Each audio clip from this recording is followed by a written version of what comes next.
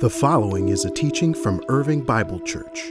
To learn more about who we are, visit irvingbible.org/new. Unbelievable. Yes, Isaac, thank you for making that awkward for all of us. So, good to see you guys this morning. Glad you're here. If you have a Bible or you have it on your device, grab it and let's go to John chapter 15, the Gospel of John, chapter 15. I am back from sabbatical. This is week 2 for me being back up here. So if you're new from within the last 3 months, hi, my name is Barry. I'm the senior pastor here. And I've had the opportunity to be away, this incredible gift from the elders to our pastors every 7 years, a 3-month period just to get away, to focus on being with God and with my family and my own soul health. And it was such an incredible gift. Last week, I said a special word of thanks to Brian Eck and to Sissy Matthew for the way they kind of oversaw things here in my absence, along with our elders and just taking care of the staff and all of you. And this week, I want to say a special word of thanks for the preachers that preached in my absence, because I heard that the preaching was fantastic while I was gone. Yes? Yes? So, you got to hear from Sissy, from Jared, from Craig, from my friend Sam Wan, from our buddy Trey Grant, from Pastor Andy. And so I'm just so grateful to all of them to know that I left you guys in really good hands with our preachers during the time that I was away.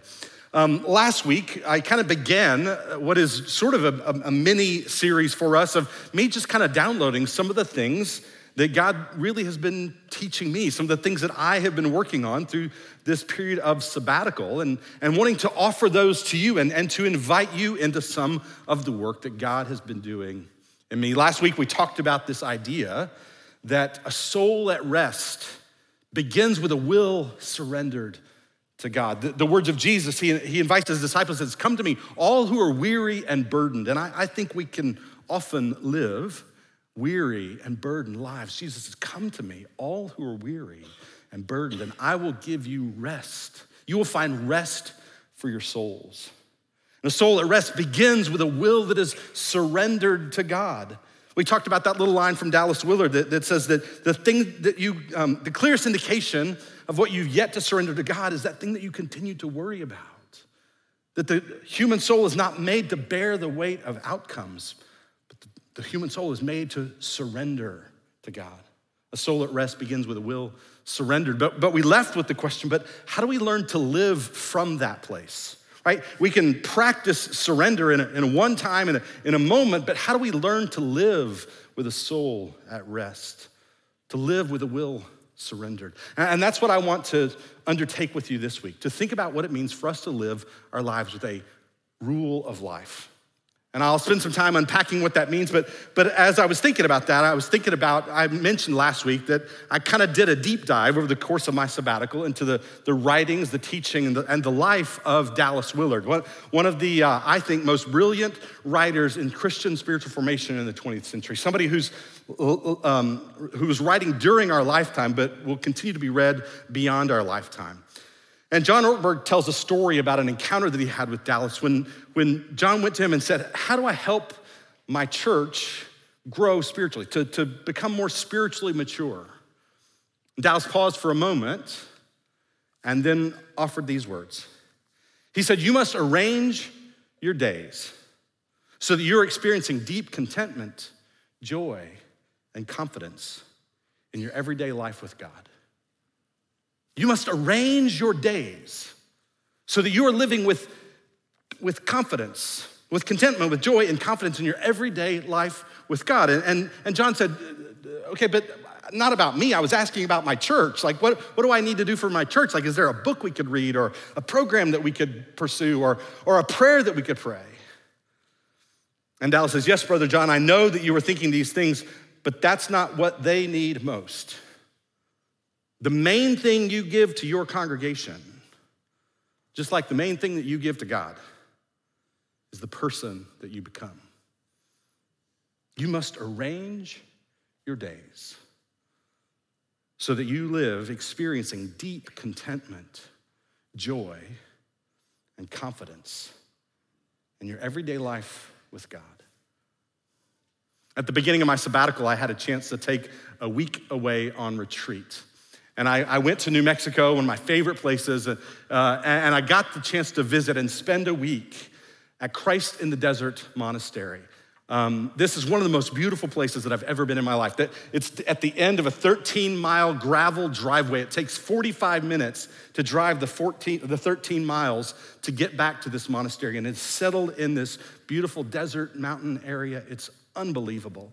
You go inside this church where the monks gather 7 times a day to pray together, to pray the Psalms. And it's this beautiful, sacred place. And the opportunity to spend a week and be with these men, share meals with them and times of prayer with these men who have dedicated themselves to living in the desert and to living a life devoted to God in prayer. It was an incredible experience for me. I was completely off the grid, no cell phone, no Wi-Fi, no nothing. So I had no contact with the outside world. I mean, it was like the old days where there was a telephone number that I could leave for Kim if she needed to try to get me that rang in the office at the place. I mean, I was completely off the grid for a week. And so in the middle of the week, I drove into town just to kind of check in with everybody back home. And so I sent a text and I said, I'm having a great time with the monks. I think Kim imagined that I was like sitting around with the monks, having a beer and having a conversation. I was spending the week pretty much completely in silence because much of their life is marked by silence. I think my wife, for her, that was not something that sounded particularly inviting, a week in silence. But for me, it was glorious to just be away, to be with God, and to process my life. And these men live according to what's called the Rule of St. Benedict. The Rule of St. Benedict. St. Benedict was a monk in the early 6th century. And he wrote a little book that orders the rhythm of life for people that live in these monastic communities. He wrote this little guide in the early 6th century, and all these centuries later, there are men around the world and women around the world who order their lives around this pattern described in this 6th century writing, the Rule of St. Benedict. They live by an established rule of life. Now, we hear that word rule, and it may make us sort of tense up a little bit. It sounds like rules, the rules to live by, but that's not the idea. The word rule, in rule of life, in the Rule of St. Benedict, comes from the Latin word regula, from which we get our word regular. It's the idea of a pattern of life. And these men, every day, we would sit together at lunch and we would all sit in silence as one person was appointed to read a portion of the scripture, a portion of a book that was selected by the abbot, and then a portion every day from the Rule of St. Benedict, this guide to the rhythms of their life. That word regula is actually, if you go back and look at the way it's used in the ancient world, it was used to refer to a trellis upon which vines grew in a vineyard. And so the trellis became the structure on which the vines grew. And that's why this word then becomes a word that's used to describe the structure of a community and their way of life together. Of course, when I think about that image of vines and branches growing on a trellis, my mind immediately goes to the words of Jesus in John chapter 15. One of the most beloved teachings of Jesus that he gave to his disciples the night before he went to the cross. They'd been together in the upper room. They'd had their last meal together. Jesus had washed his disciples' feet. And then at the end of chapter 14, he said, now let's go. Let's make our way. And so they begin to travel down this path that you can still see in Jerusalem today that takes them down through the Kidron Valley and up the side of the Mount of Olives to the Garden of Gethsemane. And somewhere as they're making their way along that path, perhaps Jesus sees on his left in the moonlight the vines adorning the entrance to the temple. Or perhaps he looks down the hill to his right and sees a vineyard. But whatever his inspiration in that moment, he provides his disciples a brilliant image to capture their life with him once he has gone. And he says to them this, beginning in verse 1 of chapter 15. He says, I am the vine. My Father is the gardener. He cuts off every branch in me that bears no fruit, while every branch that does bear fruit, he prunes, so it'll be even more fruitful. You are already clean because of the word that I've spoken to you. Remain in me, as I also remain in you. No branch can bear fruit by itself, it must remain in the vine. Neither can you bear fruit unless you remain in me. I am the vine and you are the branches. If you remain in me and I in you, you will bear much fruit. Apart from me, you can do nothing. If you do not remain in me, you are like a branch that is thrown away and withers. Such branches are picked up, thrown into the fire, and burned. If you remain in me and my words remain in you, ask whatever you wish and it will be done for you.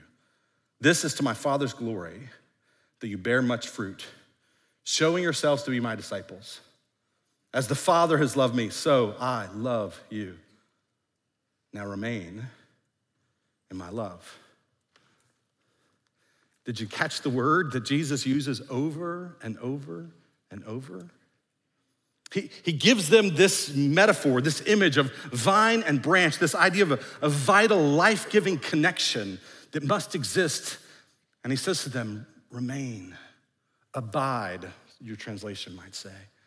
It's the Greek word meno, abide, remain, can be translated as to dwell in or to make your home in. Jesus is pointing to this vital, life-giving connection that exists between ourselves and him, that we are nurtured, that we are strengthened by that vital, ongoing connection, like a branch to a vine.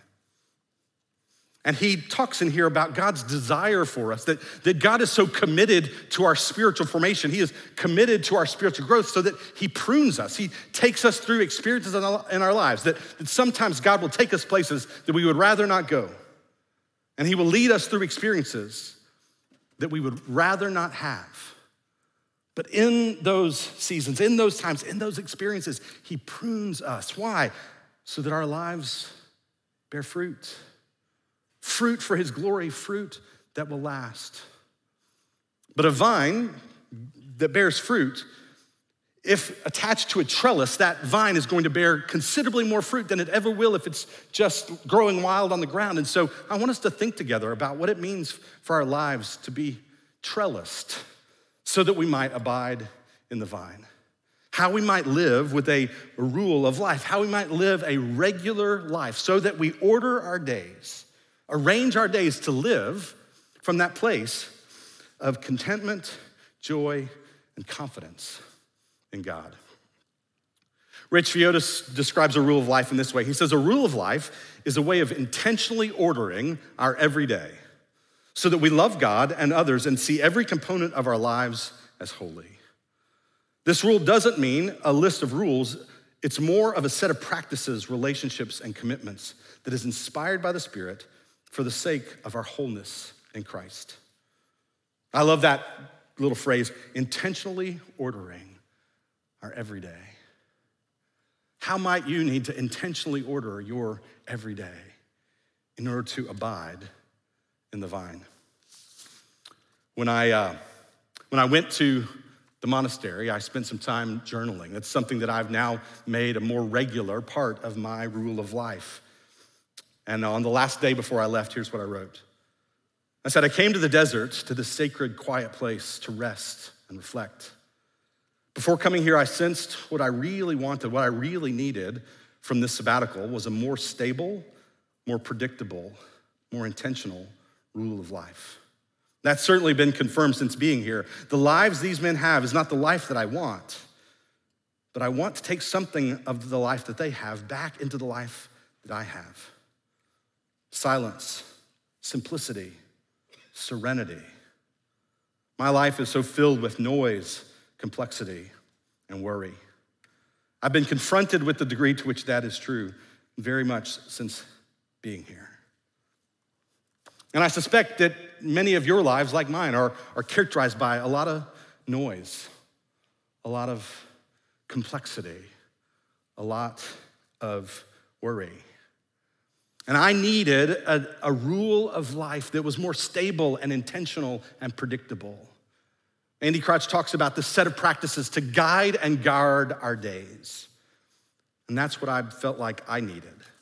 And so I want to share with you just my approach to establishing more predictable, stable, and intentional rule of life, to offer that to you as an invitation to enter into this kind of reflection yourself. And so having studied Dallas Willard, he gives this simple little way of remembering what spiritual formation, how we pursue spiritual formation, captured with the three little letters, VIM, VIM. It stands for vision, intention, and means. Vision, intention, and means. What we need is a vision of the life we long for, a vision for the kind of person we want to become, a vision for what life with God looks like, a vision for abiding in Christ. And then we need intention. We need to choose to live into, to pursue that vision.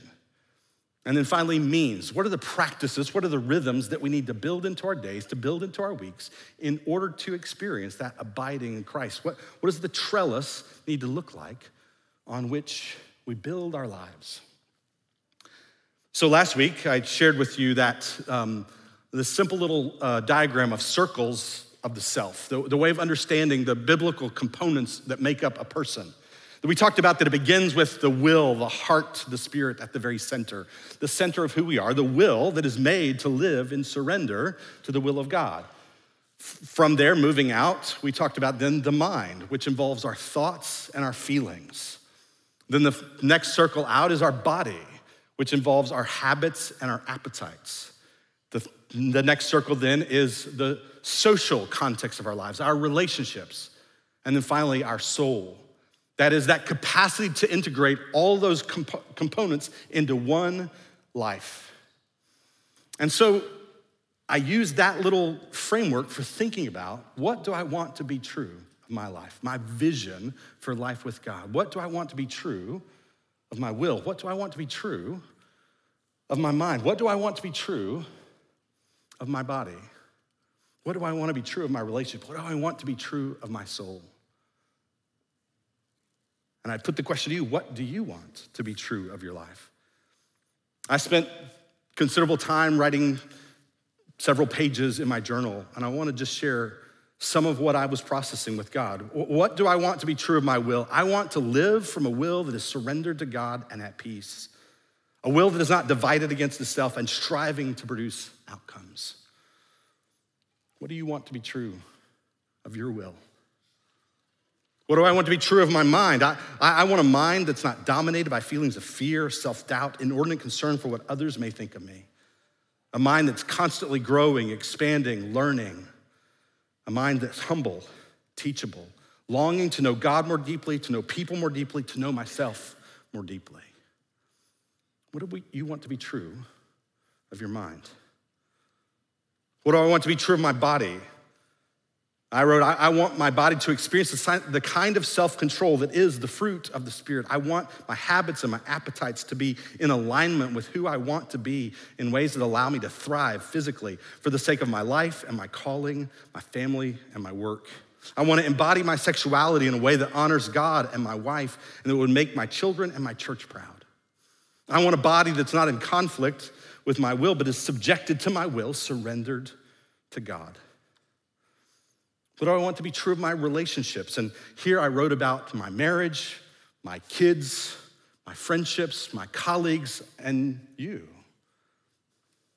Of my kids, for example, I wrote, I want my kids to really know me and for me to really know them, for them to experience me as present and available, as a trustworthy sounding board and guide. Of my friends, I wrote, I want to be a man that has good friends and who is a good friend. I wrote about you and what kind of pastor I want to be to you. What do you want to be true of your relationships? And finally, what do I want to be true of my soul? I want my whole life, my whole self to be one of integrity, to be fully integrated self, becoming whole and holy. I want a soul at peace, to be a non-anxious presence in an anxious world. What do you want to be true of you, of your life with God? What do you want to be true of your will, of your mind, of your body, of your relationships, of your soul? To have a vision of what our life could look like abiding in Christ. That vision that captivates our minds, our imaginations, and compels us forward. A vision. And then second, intention. That is the decision to pursue this vision, the choice to become that kind of person, to live that kind of life with God. That holiness is not a condition into which we drift. We don't just accidentally wake up one day and discover we're holy. We have to decide and to keep on deciding to live into that life with God.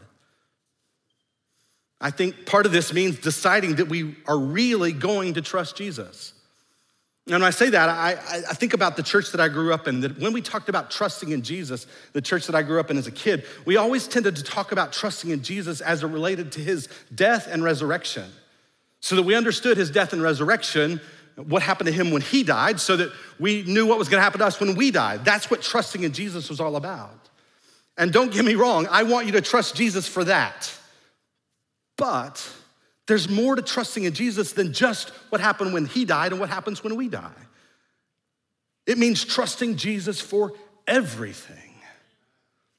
It means trusting that Jesus really knew how to live and that we can look to the pattern of his life as an inspiration for how to pattern our lives today. That Jesus really knew how to live, and then we can trust him with everything. It takes intention. And then third, means. That is, what are those practices, those rhythms that I need in my life in order to live into this vision? And here we need to distinguish the concepts of trying and training, right? There's a big difference between trying and training. Do we have any runners in the room? Anybody that are runners? Yeah, we have a few runners in the room. I personally, I'm not really much of a runner because I'm a biblical Christian. Proverbs 28:1 says, the wicked run when no one is chasing them.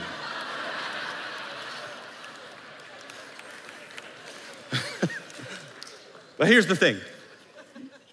If I was to say to you, let's go out and run a marathon right now. There may be a couple of people in the room that could go out and run a marathon right now. But what if I said, but let's go try really hard to run a marathon? Would any more of us be able to run a marathon? No. Just trying really hard.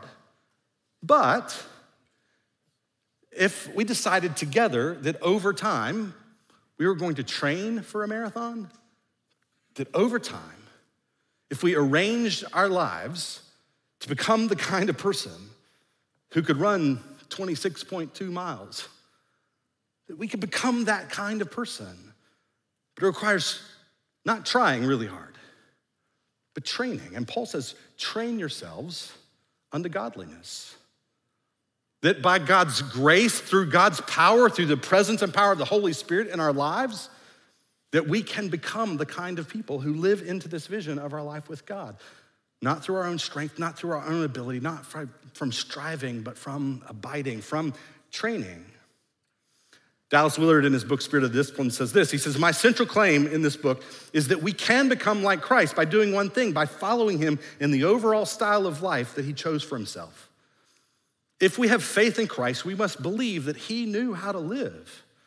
And we can, through faith and grace, become like Christ by participating in the types of activities that he engaged in, by arranging our whole lives around the activities that he himself practiced in order to remain, and I love this, constantly at home in the fellowship of his Father. That we see the rhythms, the practices, the trellis, the rule of life that Jesus lived to remain constantly at home in the presence of his Father. We had a meeting this week, and there was something that came out in the meeting, and the people in the room could tell that Pastor Barry wasn't too happy about whatever it was. I don't even remember what got said, but everybody knew. They watched it happen in real time, right? That this was not what Pastor Barry wanted to happen. And so I just stopped in the middle of the meeting and said, I'm home in the presence of my Father. I'm at home in the presence of my Father. I'm at home in the presence of my Father. And that was a silly example, of course.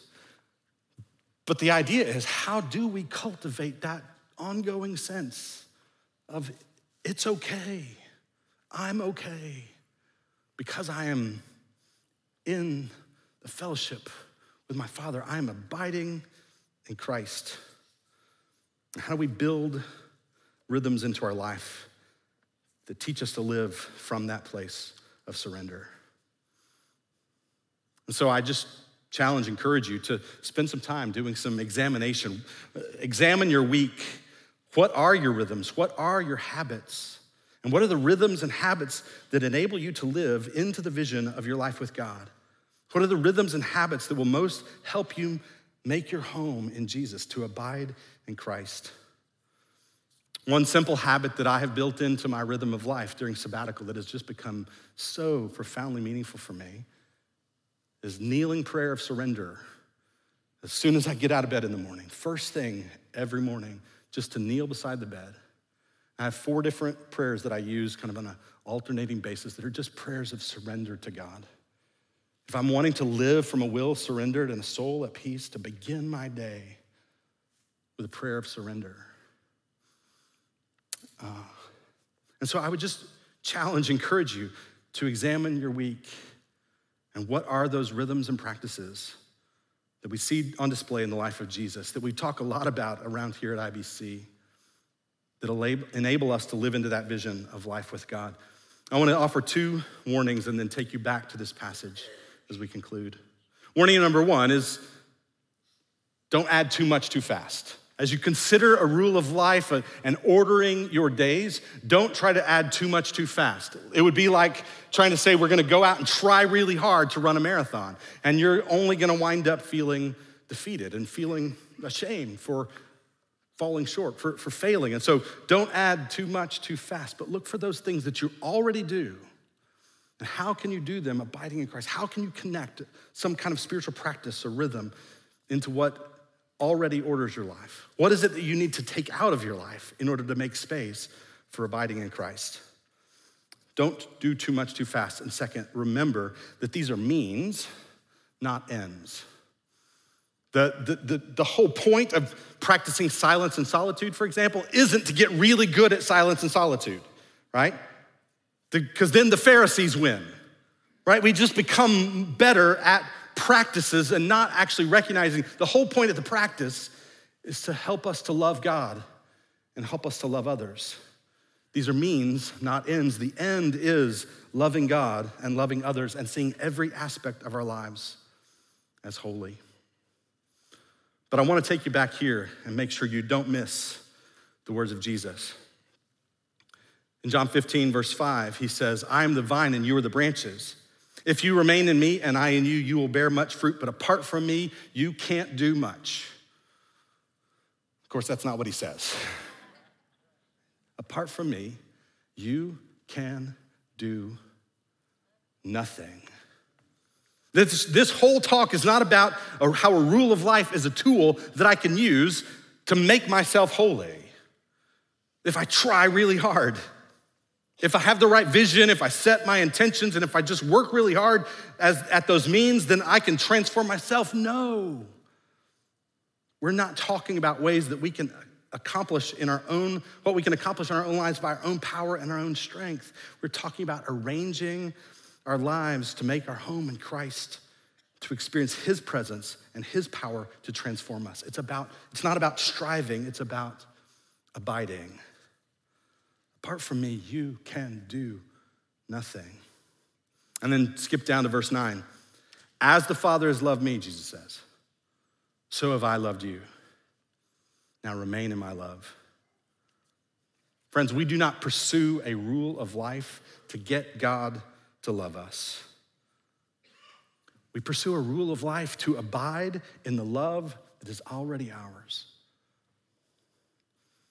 And I believe, friends, if we really hear these words of Jesus, personalized to us, to me, it has the power, the potential to change us deeply. Jesus says, as the Father loves me, so I love you. Abide in my love. How much does God the Father love God the Son? Infinitely, immeasurably, right? Beyond our ability to grasp or imagine. So the Father loves the Son. And Jesus says, as the Father loves me, so I love you. His love for you is infinite, immeasurable, beyond your ability to grasp or imagine. His love for you goes beyond fidelity and infidelity, beyond success and failure. His love for you is boundless and never changing in your best moments and in your worst. Jesus says, as the Father loves me, so I love you. Make your home in my love. Arrange your days so that you are experiencing deep contentment, joy, and confidence in your everyday life with God. Abide in me. Make your home in my love. Let's pray together. Father, we thank you this morning for your love. This love that is infinite, immeasurable, beyond our ability to fully grasp. As the Father loved me, so I love you. May we each hear that today for our lives from our Savior. And even as we come to communion, we're reminded of the extent to which Jesus was willing to go to demonstrate that love. There was no price that he was unwilling to pay to show us your love.